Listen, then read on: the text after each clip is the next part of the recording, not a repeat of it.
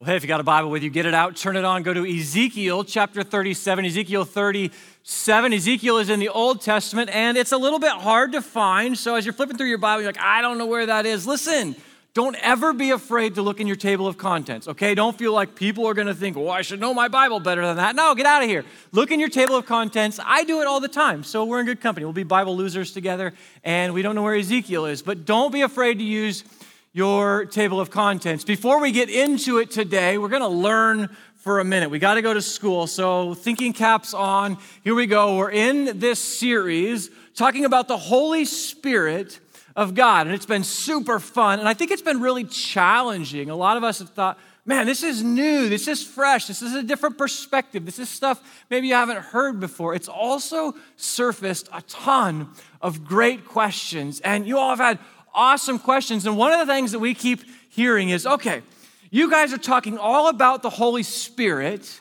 but I've always heard the phrase, the Holy Ghost. So which is it, Holy Spirit or Holy Ghost? Is this something different? Is this the same thing, same person? What's going on here is such a good question. So I want to talk about it for just a minute because a lot of us have heard Holy Ghost. Really has a lot to do with the word in the Bible there, translated ghost or spirit. Pastor Joe talked about this a couple of weeks ago. There's this word there. It's the word ruach in the Old Testament in Hebrew. It's the word pneuma in the New Testament in Greek. And this word that we have there, ruach and pneuma, that we translate spirit, or in some translations, ghost, it also means wind or breath. See, the biblical authors were trying to describe something unseen, something immaterial that you can't touch, you can't see, but they're also trying to describe a person.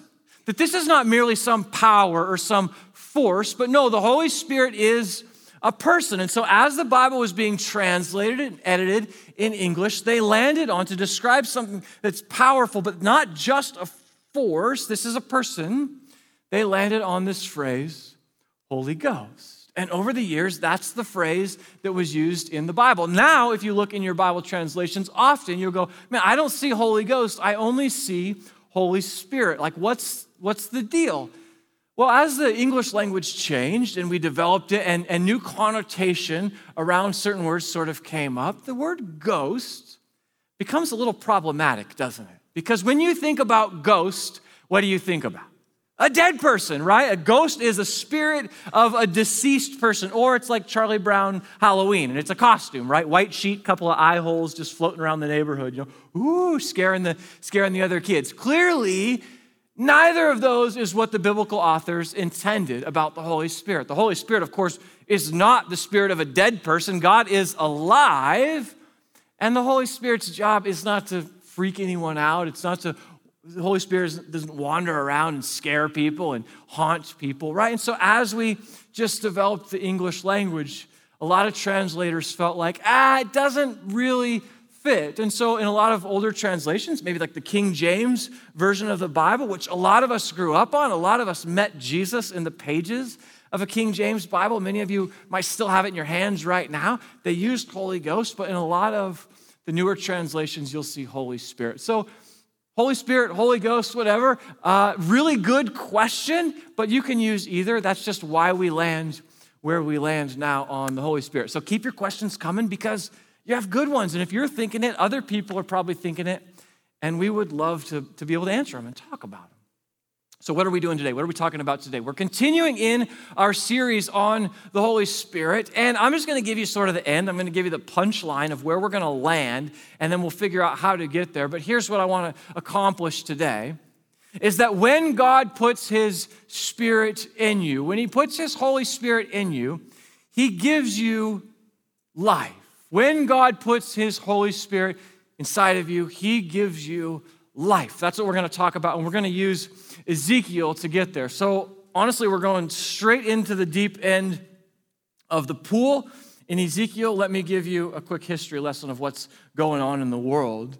The Israelites, the nation of Israel, God's chosen people, were once the world's most powerful country. I mean, they were just the jewel of everything. Now they find themselves sort of in desperate times. They're in despair. They have been exiled. Many of them have been taken from their home in Jerusalem, from their families, exiled. Basically, they're prisoners of war into the nation of Babylon. Babylon comes into Jerusalem, sacks Jerusalem, and says, listen, the brightest among you, the wealthiest among you, the most talented, the most creative, we're taking you with us. You're coming with us, and you work for us now. And so a bunch of these people are exiles in Babylon, and Babylon is this nasty country, really powerful nation. And so the Israelites are in exile, kind of wondering, like, what do we do? There's really no way out of this. They're not going to rise up and challenge Babylon. And so they're kind of without hope, not knowing what they're going to do and how they're going to get home. There's a young guy by the name of Ezekiel who is among the exiles, and God taps old Zeke on the shoulder and he says, listen, buddy, you're going to be my mouthpiece. You're going to speak to the nation of Israel for me. And this is what God often does in the Old Testament. He uses prophets, and so Ezekiel is going to be a prophet, and his job is to call the nation of Israel back, to call them to repentance. They have much to repent of. They have worshiped false gods. They've treated each other awful. I mean, their culture, their country is so full of social injustice and these class systems. They have much to repent of. And so it's going to be Ezekiel's job to call them to repentance. But God also tells him, hey, listen, buddy, unfortunately, no one's going to listen to you. I mean, you can shout from the rooftop and no one's really going to listen. And that's sort of a pattern in the Bible, that God sends prophets to speak for him, but nobody really listens. But God, in this case, God is so passionate, he goes, okay, my people don't want to listen to my prophet. Well, I'm going to go even further. I so badly want my people to return to Israel. I so badly want them to have life and hope again and to have goodness and joy in their lives that I will go one step further. It's not just a prophet. I'm going to go myself. I'm going to send my Holy Spirit. If they don't want to listen to the prophet, I'll go myself to them. And he explains how all of that works, how he comes to give life. He explains it in Ezekiel. Let me show you. Ezekiel 37, right at the top there, starting in verse 1. Ezekiel speaking says, "The hand of the Lord was on me, and he brought me out by the Spirit of the Lord, and he set me in the middle of the valley. It was full of bones. He led me back and forth among the bones, and I saw a great many bones on the floor of the valley, bones that were very dry." So it's kind of this gross scene, right? I mean, imagine you have this dream or this vision, and really what you see is bones, just dead, dry bones. As far as you can see, like there's not really even room to walk, or you're going to crunch down on these disgusting dry bones. This is more of a horror movie than it really is of a prophecy. It's gross.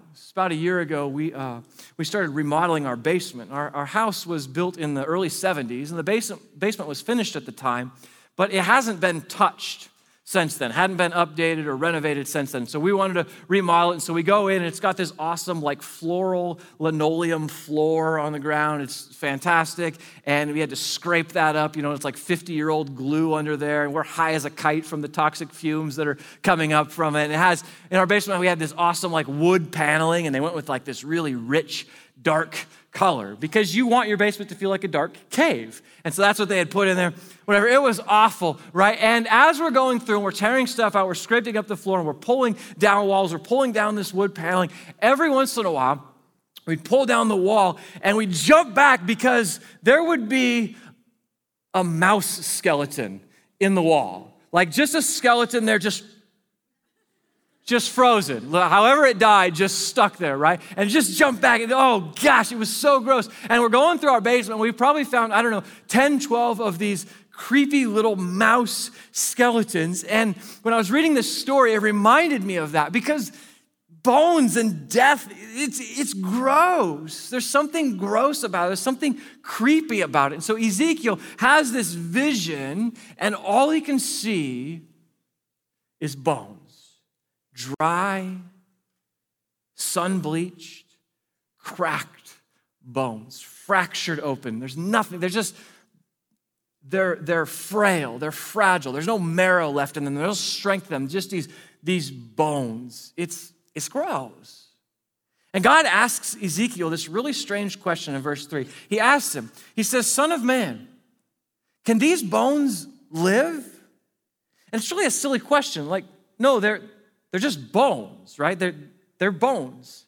It's like the mice, the skeletons in my walls. They're not going to come back to life. And it's like, thank God they're not going to come back to life and scurry around the basement. No, they're just bones. They're gross, but they're dead. Basically, God is going, is there potential for life here? There's all these dead, dry bones. Is there potential for life? And it's sort of like, well, no.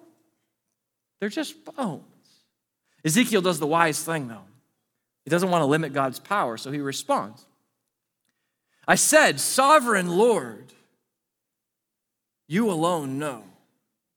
Basically, he goes, God, I guess you're capable of anything. I mean, I'm not really sure how you're going to do it. As far as I can see, it's just fragile bones everywhere. But okay, God, I guess you can really do anything. I don't want to limit you, so fine. I guess that you can do that. And the story takes this deep dive now. I mean, really, we're going to go deep into the pool here. I hope you brought a snorkel with you because it's a little heavy. It goes deep into this vision. But before we go there, you got to remember something. I need you to know something before we get there. Remember this, I talked about it a couple of minutes ago. Pastor Joe, again, talked about it back in week 1. You got to remember this. As we go through, I'll point it out, that in the Bible, in the Old Testament, the word breath and the word wind and the word spirit, they're all the same word. They're this Hebrew word, ruach. So breath and wind is the same as spirit. They're interchangeable. I need you to remember that as we go through this vision. And I'm going to point out to you as we go why. Because you're going to see this word show up a bunch. And I think it matters. Listen to the vision, verse 4. "Then God said to me, prophesy to these bones and say to them, dry bones, hear the word of the Lord. This is what the sovereign Lord says to these bones. I will make breath," there's that word, ruach. "I will make breath enter you, and you will come to life.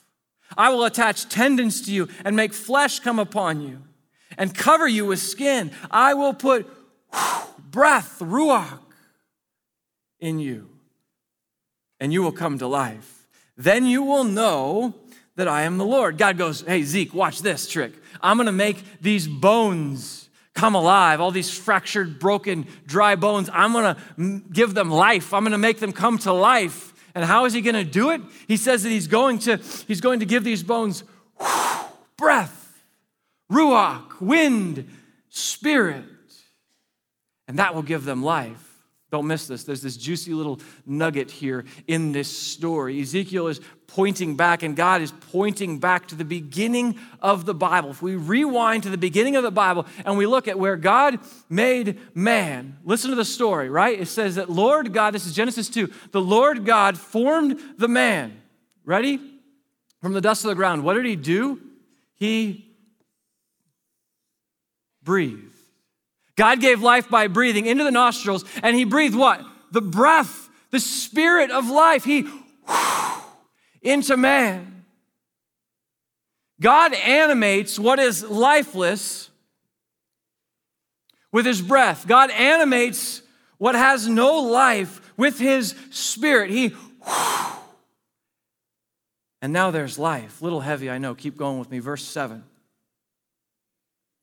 He says, "So I prophesied as I was commanded.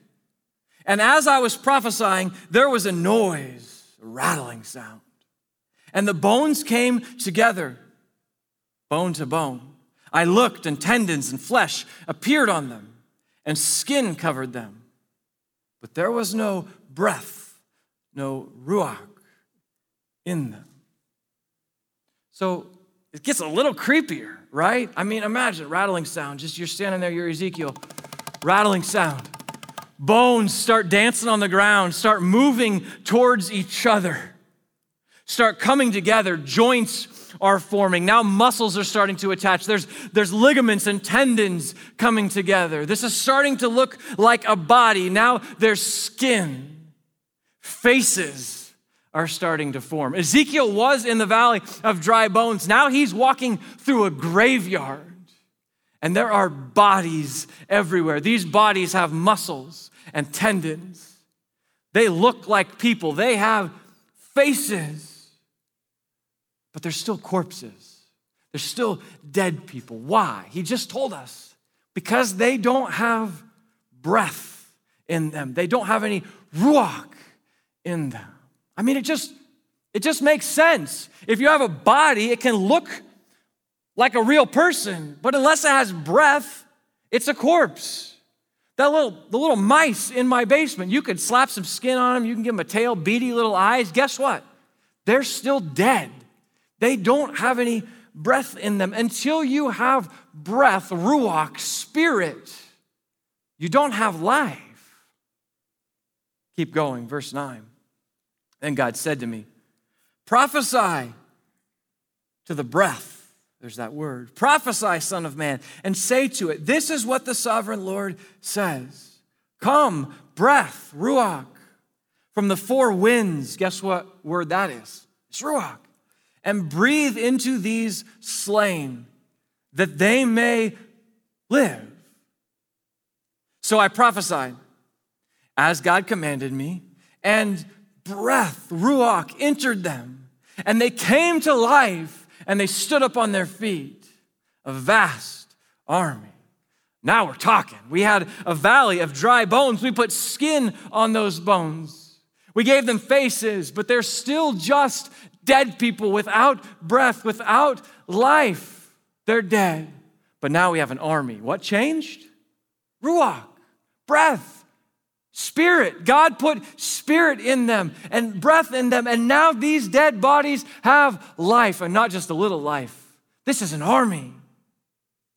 And it's so bizarre, this vision. But Ezekiel sees this picture, a front row seat to God's power, that God can take something that looks dead. God can take something that seemingly has no life, and he can turn it into something living, something breathing and full of life. So full of life, strong enough to fight. Finish the story. Verse 11, then God said to me, son of man. Oh, he explains it. Son of man, these bones are the people of Israel. They say our bones are dried up and our hope is gone. We're cut off. Therefore prophesy and say to them, this is what the sovereign Lord says. My people, I'm going to open your graves and bring you up from them. I will bring you back to the land of Israel. Then you, my people, will know that I am the Lord when I open your graves and bring you up from them. I will put my spirit, guess what word? Ruach, in you, and you will live. And I will settle you in your own land. Then you will know that I, the Lord, have spoken, and I have done it, declares the Lord. This story is about Israel then. God goes, Israel, you are dead. Spiritually speaking, dry bones, Israel, you're like this guy. I still have PTSD when I see this thing. I mean, these suckers were just staring at me, and they'd scare me every time. God goes, this is what you're like. Bones, dry bones. You are just a corpse. You need revival, Israel. What does he mean by revival? It means what is dead, I want to give life to. I want to bring it back to life. And what will revive you? Ruach, breath, Spirit of God. Without God's Spirit, dry bones. Corpses at best. So what's going on here? I mean, Ezekiel is having this vision. Let's try and make a little bit of sense out of it. What's happening? This is something that was called prophecy, right? And prophecy is one type of writing in the Bible where God is going to declare or predict or warn about something that is coming in the future. And so God gives Ezekiel this vision. God gives Ezekiel this metaphor of something that is actually going to happen. This isn't some sort of ambiguous poetry that Ezekiel is just out sort of writing whatever he wants. No, this is actually a metaphor that's relating to a specific historical event for Israel. In the Old Testament, this is the way that God often speaks. We've talked about this. God uses prophets to speak on his behalf. He uses people who will tell the truth, who will warn, who will predict, who will tell people about God's promises of what's to come. And we don't need to get caught up in this too much, but I think it's important. I think it's worth looking at and slowing down for a few minutes, because when we read prophecy in the Bible, we got to try and understand a little bit about sort of what and who is involved. You can't read prophecy and just go, just read everything in the Bible and go, well, it's about me. No, it's not. This is not about you and me. It's about Israel. Ezekiel just told us that. This is a promise relating to Israel. It's about a specific time and purpose. This promise that God is going to take what is dead and bring life. But you think about this prophecy for a minute. You think about the Israelites. They're in exile. And here comes Zeke, and he goes, listen, God's going to do all these things. He's going to restore Israel. He's going to give life to what is dead. If you are one of these people, what are you thinking? What question are you asking? Aren't you asking the question, when? Cool. I love that this is going to happen. Oh, God's going to make us whole again. Awesome. When? Is that happening later today? Is that happening next week? Is it going to be in a few months? Is it a couple years? Is this something that is my kids are going to see? What is happening? They're going to want to understand that. Can't you relate to that? Don't you sometimes think, God, when are you going to move?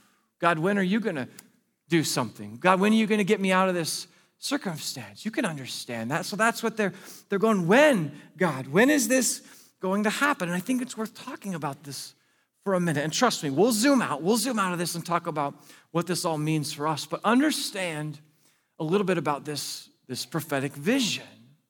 Often when we have prophecy, there are what scholars would call multiple layers of fulfillment. There are multiple points of fulfillment. There might be double fulfillment, meaning that it sort of has 2 layers to it. It could be triple, obviously 3 layers to it. I think when we look at this story, if we want to understand it right, we've got to understand a little bit about the layers of fulfillment in this story, because I think there's a few. One is, I think, of course, there's just the immediate fulfillment. So God says, Israel, I'm going to restore you to Jerusalem. Well, guess what God does? He restores his people to Jerusalem. And guess what? He does it in just a couple of decades. They move back to Jerusalem. They're reunited with their families. They actually rebuild the city of Jerusalem. And so in many ways, you could go, well, okay, this was fulfilled pretty fast, right away, almost immediate. But I think this has another layer of fulfillment to it. I think this prophecy is looking ahead. I'm going to call it the messianic fulfillment. And what I mean by that is, it's all about Jesus.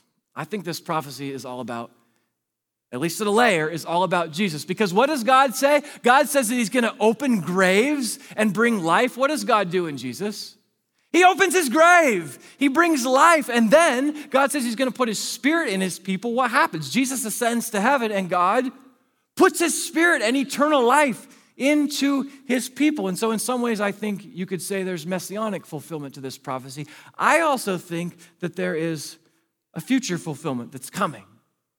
That God says, listen, there is going to be a point where I bring revival, some sort of restoration to Israel, meaning I think God is going to take a whole bunch of people and they're going to call on Jesus as Lord and Savior. Now, when's that going to happen? Is that happening now already? Is that going to happen in the future? Frankly, I don't know, and you don't either. But that's a future promise I think that God is making, that he's going to bring revival to what is dead. And of course, we know that someday Jesus is going to come back and he's going to restore all things. And so as we learn, as we read the Bible and we try and rightly understand things in it, that's some of how we read prophecy. We try and understand it in the context that it's being spoken. But here's what's really cool.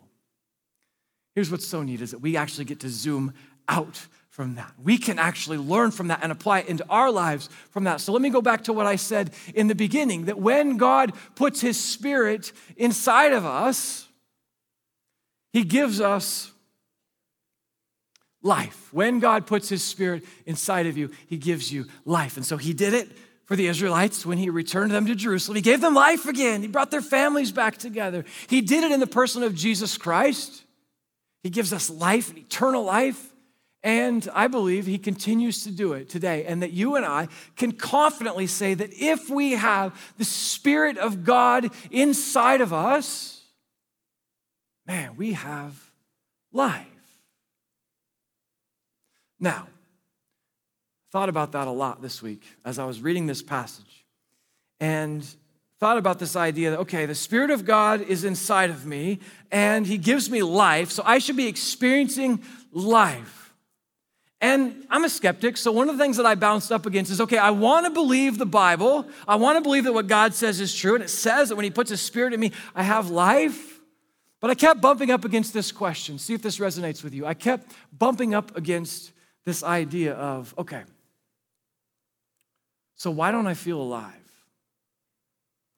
Why do I sometimes not feel full of life? I mean, do you know that feeling? Have you felt that way before? Like you don't really feel alive? Like, man, honestly, like I don't even want to be alive. Not so much as like I want to be dead, but like I'm just kind of over this life thing. I don't really want to be alive anymore. I know for some of you, like this is making you super uncomfortable. You're like, we're not supposed to talk about this in church. Welcome to Faith Church. This is what we talk about. It's real life. So a couple of years ago, in fact, right before we came to Faith Church, I felt this way. Like life was pretty hard. We had gone through some difficult stuff, and life was just really hard.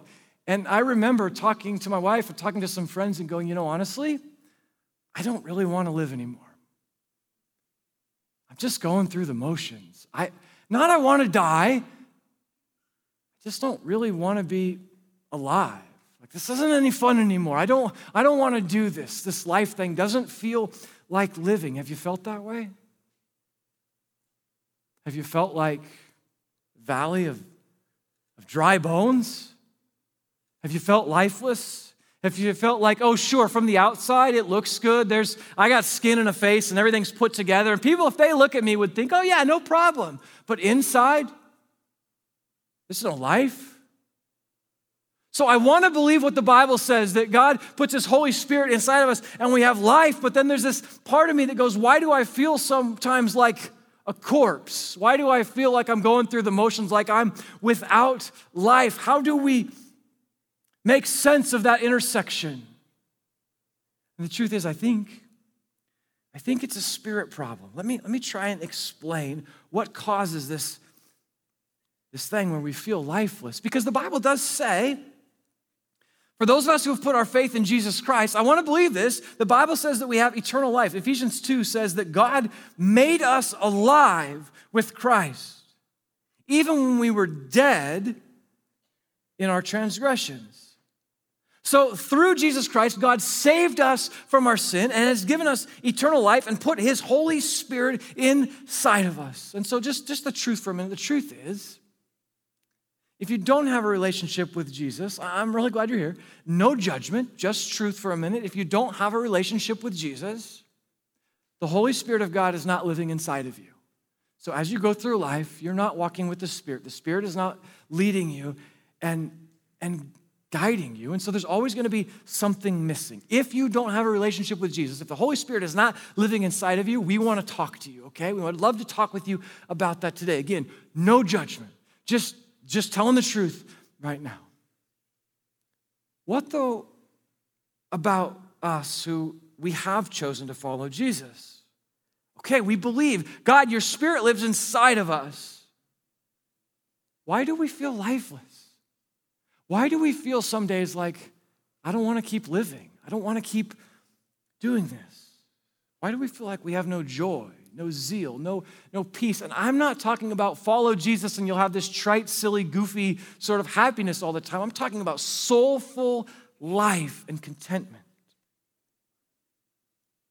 I think we find the answer in Ezekiel, but this time in the previous chapter. If you back up a page and go to chapter 36, it's still all part of God's this same promise. Ezekiel 36, verse 26, God says this. He says, I will give you a new heart and put a new spirit in you. Guess what word that is? New breath, new spirit, new life in you. I will remove from you your heart of stone and give you a heart of flesh. See, what God does is he puts a new spirit in us. He puts his spirit in us, and his spirit takes our hard hearts and softens our hearts and makes them soft and gentle and cuddly and fleshy hearts for a while, until we become like the nation of Israel. And we start to go, okay, God, thanks. I got it from here. And we start to go back to old patterns of thinking and believing. And we lose our energy for life and our excitement and our joy. And we start going through the motions. Why? Because we have a big giant rock sitting in our chest. Think of the imagery that God is using through Ezekiel. Think of this picture. You don't know why you don't experience life. You don't know why your life is without joy and zeal. It's because you got a big rock in here. And imagine a stone inside your chest, and you're trying to walk around through life going, gee, I don't know why I'm not excited. Gee, I don't know why I don't want to live anymore, because you're burdened by this giant boulder in your chest. And it's not what God designed for you. It's not what, he doesn't want you walking around with this heavy weight in your life, this heavy burden in your heart. He goes, no, that's not what I want for my people. I want them to have a new heart. I want them to have my spirit, my Holy Spirit. And by the power of the Spirit, God changes us. And he takes that rock, and he doesn't just polish the edges. He doesn't just make it shiny. He wants to completely replace it with a new heart, with his Spirit. He wants to give life to your dry bones. So you want to feel that, right? You want to get back to life. You don't want to feel like dry bones. How do we do it? How do we get there to experiencing life the way Ezekiel and God are describing it? Let me give you two quick things. If you're a note taker, write down a couple of things. Number one is this. We get back there when we ask God for a daily dose of his Holy Spirit. Listen to me for a minute. Hear me for a second. Because here's what I'm not saying. I'm not saying that the Holy Spirit ever leaves us. What I am saying is that, we need to be reminded that the Spirit of God lives inside of us. We need to be reminded. God, remind us that you live inside of us and you walk with us. You journey with us. You haven't left us alone. You haven't left a rock in our chest. You want to keep going with us. And God, you want to change us. We ask God for a daily dose of his Spirit. The second thing is this, is that you feed yourself a daily dose of God's word. You want to have life? Feed yourself a daily dose of God's word. We've been talking about reading your Bibles a lot lately. Here's why. It's not just because we go, here's another thing to do, because we don't think you have enough to do. Listen, Proverbs 3. Trust in the Lord with all your heart, and lean not on your own understanding. Great, then whose understanding do we live on? God's.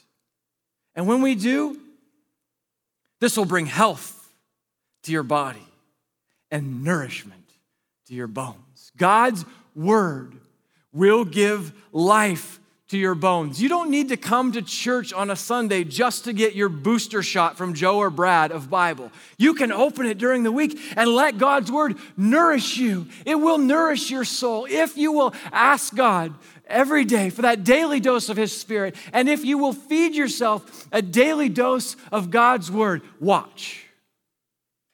Watch what God does. Watch what he does with your hard heart. Watch how he softens it. Watch how he changes you from the inside out. Watch how he brings life back to your bones. And that feeling of I don't want to live anymore is replaced with God's heart. Watch. God will nourish you. Let me just finish where we started.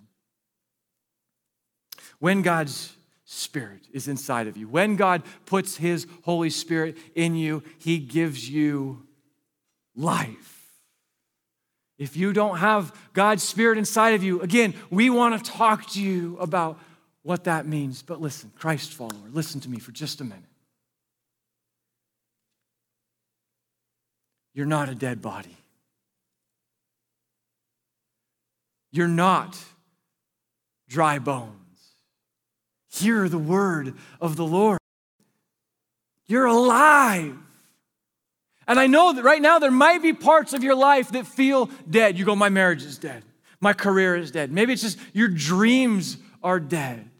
Listen, talk to him. Talk to God. He put his Holy Spirit inside of you. He wants to soften your heart. He wants to change you. You're not a corpse.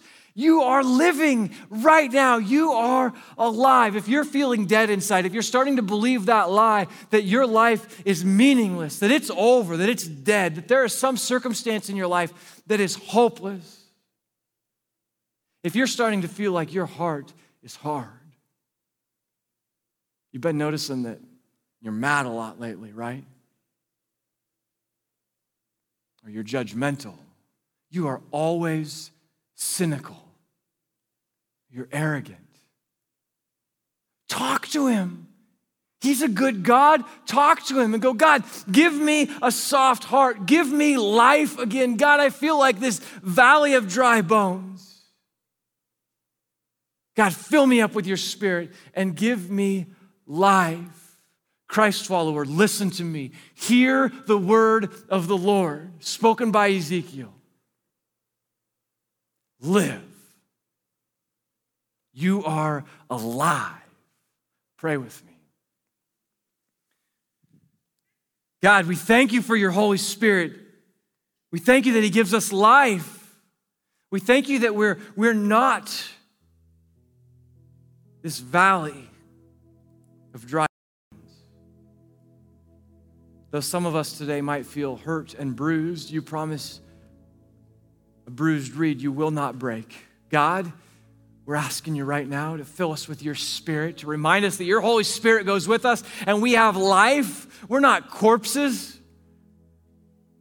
We're not bodies that just look from the outside like they have it all together but are hollow on the inside. No, we have life.